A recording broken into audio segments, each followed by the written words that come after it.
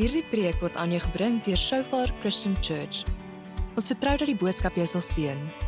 Ons audio en video preke is beskikbaar by Shofar TV.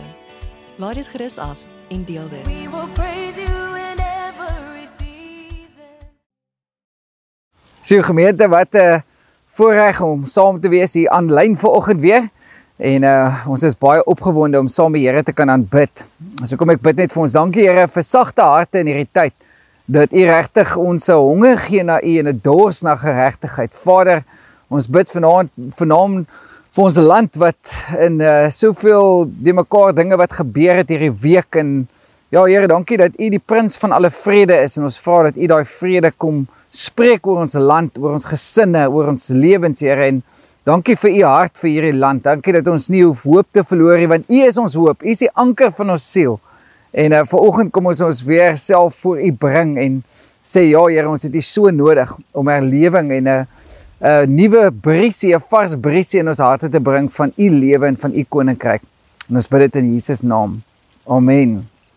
So, met die pragtige sneeu hier agter ons, wat geval het gisternag en vanoggend, mense kry sommer so lekker koud hier in die Kaap. As jy van 'n ander plek af inkyk, dis net so 'n voorreg om saam rondom die woord van die Here te sit as jy 'n student is wat weg is of miskien daar in Bloemfontein of so. Dis berge en dis sneeu vir al die Bloemfonteiners.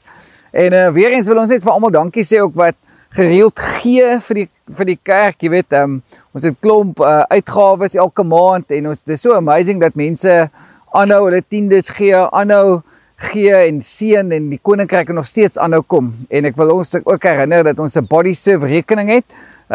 Ons is nog steeds besig om families te help en mense uit te kyk vir hulle en vir hulle lewe te gee, want dis wat die kerk is. Ons is nie net daar om by mekaar te kom nie, maar ook mekaar se behoeftes aan te voorsien, geestelik, fisies en emosioneel. Jy weet, ek dink ons is almal 'n bietjie, as ons die video's gekyk het hierdie week van wat daar in Natal gebeur en ander dele van ons land.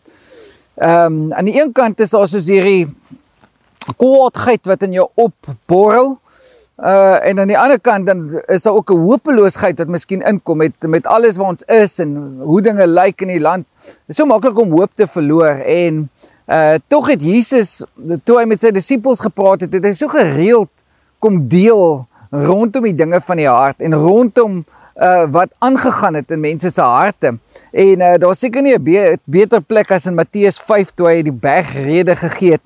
En ek wil graag vir ons lees vanoggend daar Matteus 5 vers 3. Geseënd is die wat weet hoe afhanklik hulle van God is, want aan hulle behoort die koninkryk van die hemel.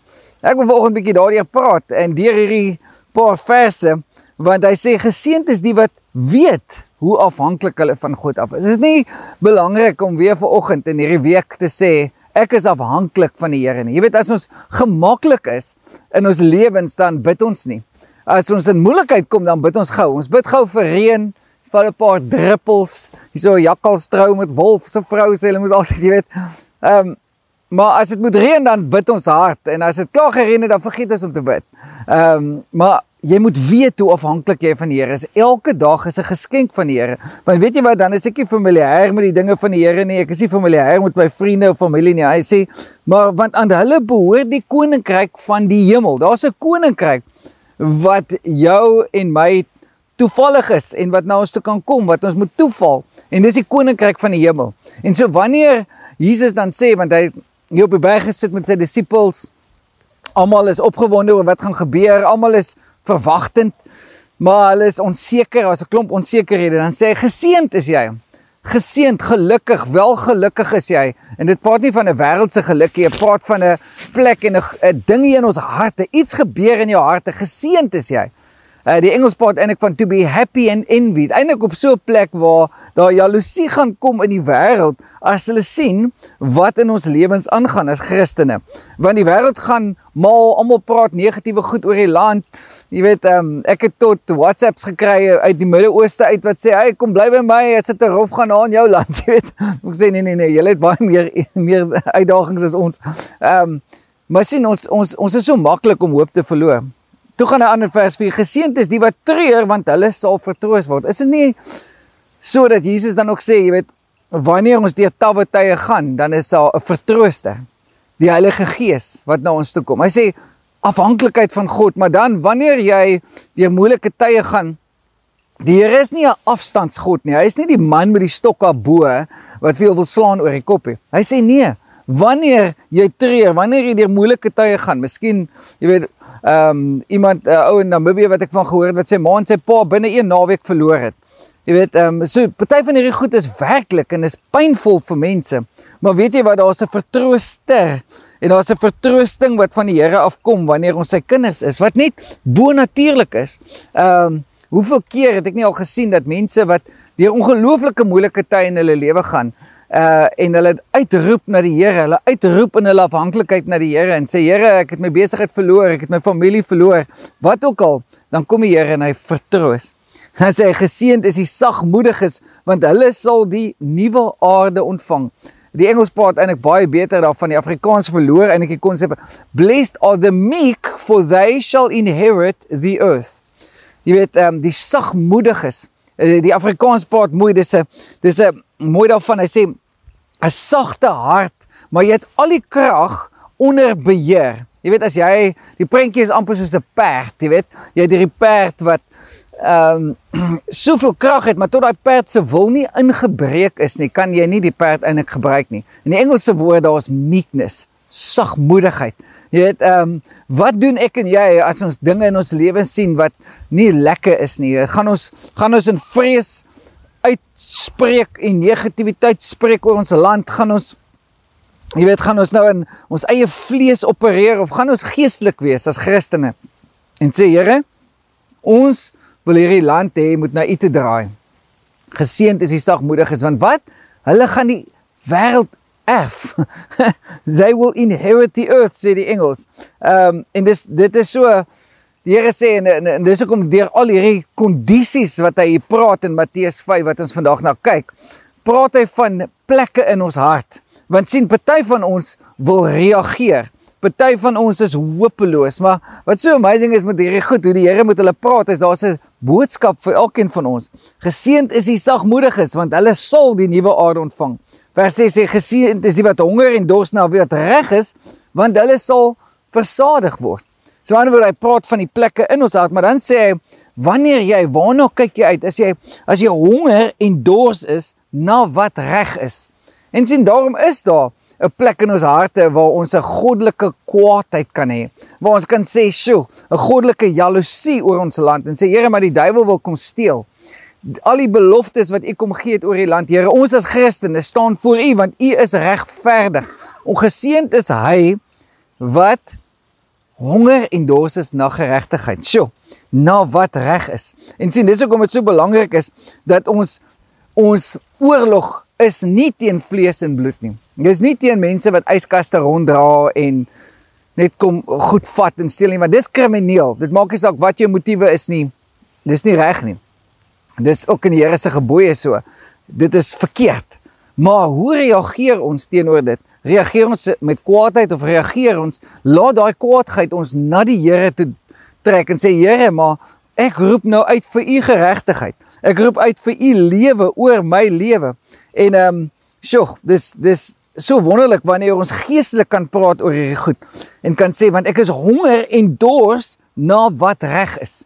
Sien, daar is 'n honger en 'n dors na, ek wil die reg in my eie hande neem, teenoor 'n honger en 'n dors na wat God sê wat reg is.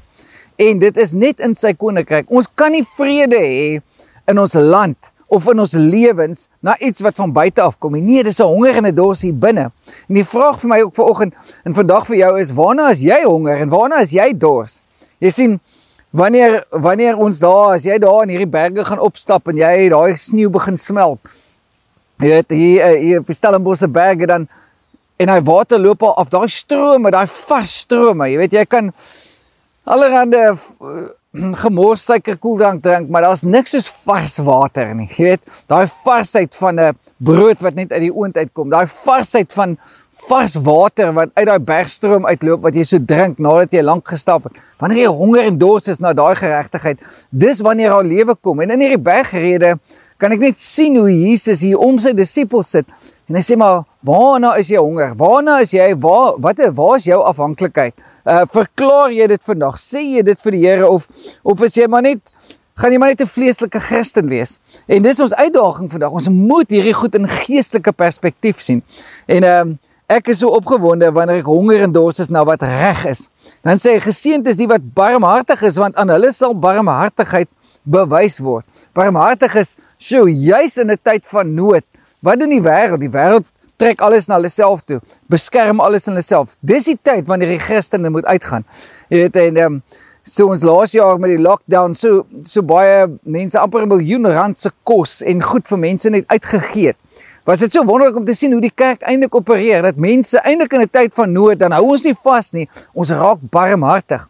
Jesus het gepraat van daai storie van die barmhartige Samaritaan, want die Jood en 'n Samaritaan het nooit baie geskei nie. En hierso is die een ou, wat, toe daai barmhartige Samaritaan aangeval is op die pad, wat gestop het en uitgereik het na hom. Jy weet, die ander twee, die priesters en die leviet, hulle was op pad om godsdienstig te wees in die tempel. So hulle het net gesê, nee, kom ons loop die ander kant van die pad. Kom ons gaan nie kyk na die nood van die mense om ons nie. Kom ons gee nie om vir daai mense nie, want daar's mense wat bitter swaar kry. Daar's mense wat aangeval word. Ek dink aan die mense wat se besighede geplunder is, die klein besighede, en soveel mense wat swaar kry.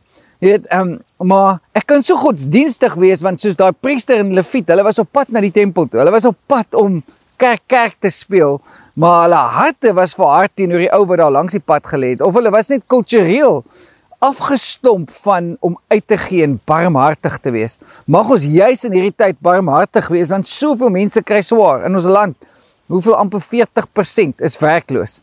En is tyd vir ons om uit te reik, is tyd vir ons, wanneer jy iemand in jou huisgesin het, iemand wat jou huis kom skoonmaak, of iemand wat in jou tuin werk, vind uit wat hulle omstandighede is, en kom ons wees barmhartig. Begin daar, by jou huis, begin daar in jou gemeenskap, begin daar by jou werksplek. Daai persoon wat miskien die toilette skoonmaak, of sekuriteits, jy weet, die sekuriteit moet doen van die gebou, of waar ook al is mense wat swaar kry, en mense wat se, baie keer Zimbabweërs en mense in ons omgewing, wat se familie so ver van ons af is, en hulle kry swaar. Kom ons wees barmhartig. Dan gaan die Here aan, en hy sê, geseënd is die wat rein van hart is, want hulle sal God sien. Geseënd is die wat rein van hart is, want hulle sal God sien. Sien, in al hierdie prosesse, dan kom Jesus terug na hierdie een ding toe, van wat gaan in ons harte aan? Is ons harte sag? En die Here het my die laaste week net uitgedaag, en gesê, jy moet jou hart sag hou. Jy moet jou hart sag hou. Want sien, as ons hart verhard, dan raak ons liefdeloos, en liefde oorwin alles. As ons nie met liefde goeders doen nie, dan raak mense projekte, of as ons bid uit 'n plek uit van, ons is nou net gefrustreerd, en Here, jy moet nou net hierdie land kom uitsorteer, sien, dan gaan dit nie oor mense nie. Maar die Here, op die Here se hart is mense, en hoe bereik ons daai mense? Want ja, daar is kriminele, en daar is goedes wat verkeerd loop, maar onthou, dis miskien 5%. Dis nie die oorgrote meerderheid van mense. Die meeste mense wil net in vrede en in hoop leef, en meeste mense wil net hê hulle families moet veilig wees. So kom ons bid juis in daai plek, maar kom ons bid met 'n motief van liefde en van God se hart. Dan sê hy, en Jesus kom, en hy het mos altyd, wat ek so hou van die Bybel gee vir jou alles daar op die tafel, hy steek niks weg nie. Hierso in vers 10 sê hy, geseënd is die wat vervolg word, omdat hulle doen wat reg is, want aan hulle behoort die koninkryk van die hemel. Geseënd is julle wanneer die mense julle ter wille van my beledig en vervolg, en valslik sê wat sleg is van julle sê. Wees bly en verheug, want julle loon is groot in die hemel. So hy sê, wanneer jy begin opstaan vir wat reg is, wanneer jy begin opstaan vir die koninkryk en die evangelie, geseënd is jy wanneer jy vervolg word. Nou daai is nou nie heeltemal in ons prosperity gospel vandag, jy weet, want almal sê soos, Here nee, dit gaan net oor my, wees net vir my, maak my net gelukkig. Maar die Jesus sê so duidelik, hy sê, geseënd is jy, want weet jy wat, jou koninkryk en jou waardesisteem, en dit waarvan jy en ek as Christene leef, is soveel anders as wat die wêreld van leef. Maar jy kan nie met jou een voet in die wêreld en jou een voet in die koninkryk van die Here wees nie. Daar is nie iets soos dit nie. Daar is nie iets soos 'n stil Christen nie. Nou is die tyd vir jou en my om op te staan. Ons sê dit die laaste paar weke ook. Ons sê so vir mekaar dat ons kan nie dit uitdelegeer wat alle Christene moet doen nie, soos gebed, aanbidding, jy weet, om gewers te wees. Ons kan nie dit uitsorteer en uitgee vir ander mense en dan dink soos like, ja nee, daar's net sekere gespesialiseerde mense wat bediening gaan doen en sekere mense wat gaan stap met dit nie. Nee, ons is juis in die plek waar ons kan instap en vir die Here sê, Here, maar dis nou die tyd vir die kerk om op te staan. Dis nou die tyd vir u om die koninkryk te laat kom. Maar wanneer jy dit begin doen, gaan daar vervolging kom. Jy weet, daar is wette en goeders wat mense nou wil deurvoer, wat so ongelooflik teen die koninkryk is. En in die volgende paar jaar gaan ons dit sien. Mense wat soveel kompromie aangaan rondom die woord, mense wat soveel keer, jy weet, maklik net die grys areas in ander plekke kry. En ja, so dit is so belangrik dat ons 'n staan neem vir die waarheid. Want die waarheid in liefde maak mense vry. Dis hoekom Jesus hier aan die einde sê, ja, ons praat nie net hier van die geseëndheid in jou hart en in jou lewe nie, maar ons wil instap in 'n plek in waar ons besef, daar is die koninkryk van die lig en daar is die koninkryk van duisternis. En wanneer ons begin ja sê vir dit waarvoor die Here ja sê, weet jy wat gebeur? Dan begin ons uitgedaag word om regtig in die volheid van die Here te leef. En so dit beteken miskien, partykeer gaan jy ongewild wees, partykeer gaan jy uit jou gemaksone moet uitstap, partykeer gaan jy moet vir die Here vra en sê, Here, maar wat is dit wat u vra vir my vir gehoorsaamheid? Want wanneer ons 'n kultuur van gehoorsaamheid aan die Heilige Gees het, dis wanneer ons regtig in geloof kan uitstap en die Here vra en vir hom sê, Here, kom, laat die koninkryk kom in my gemeenskap, laat dit in my verhoudings kom. Here, dis nou tyd om die waarheid te praat, en dan gaan die Here vir jou vrymoedigheid, 'n boldness gee om sy woord te praat, en om in te stap in daai volheid van lewe, en in daai volheid van plek, waar die Here se koninkryk kan kom. So ek wil ons uitdaag, en ek wil vir jou sê, wat beteken hierdie bergrede vir jou, want ek sien hoe Jesus weer met baie van sy kinders kom sit, en sê, wat is daai kondisie van jou hart? Wat gaan hier binne aan? Wat is die vrede? Wat is die dinge wat miskien vir jou voel asof daar oorlog aangaan? En moenie toelaat dat dinge van die buite af bepaal wie jy is en die missie waarvoor die Here jou geroep het nie. Ons is hier op 'n sendingsreis wanneer jy hier op hierdie aarde leef. Dis nie jou huis nie. Hy sê die koninkryk van die hemel, daar's 'n erfenis vir die wat begin instap en vir die Here begin vra vir sy beloftes en vir die Here begin vra vir dit wat belangrik is vir hom. So Here, laat u koninkryk kom. Laat u naam verheerlik word. Here, laat u wil geskied. Dis tog wat ons bid elke dag as Christene. Dis normaal vir Christendom. En soveel van ons broeders en susters daar in die Midde-Ooste ken hierdie.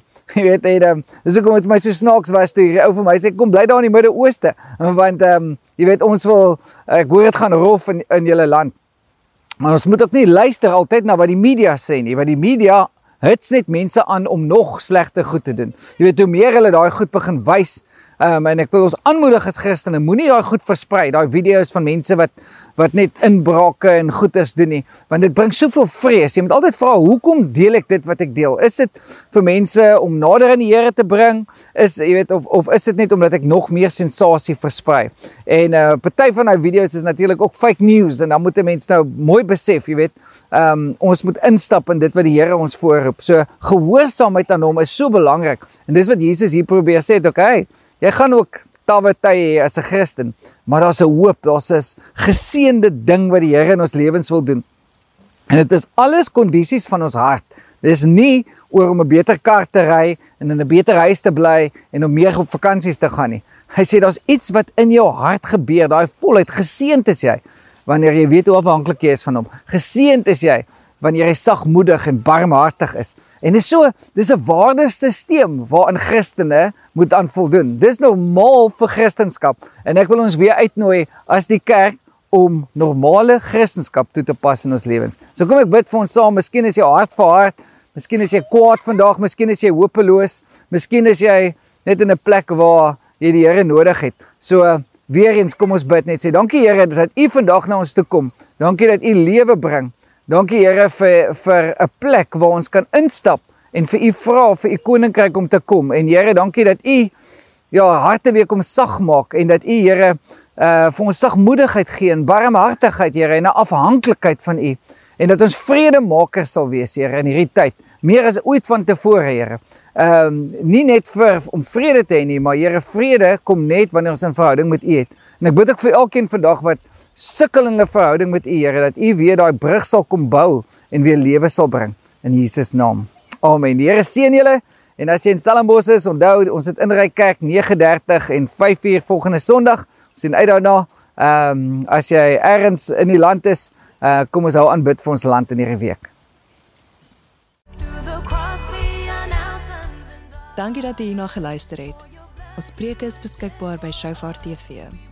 Besoek www.shofaronline.tv om dit af te laai.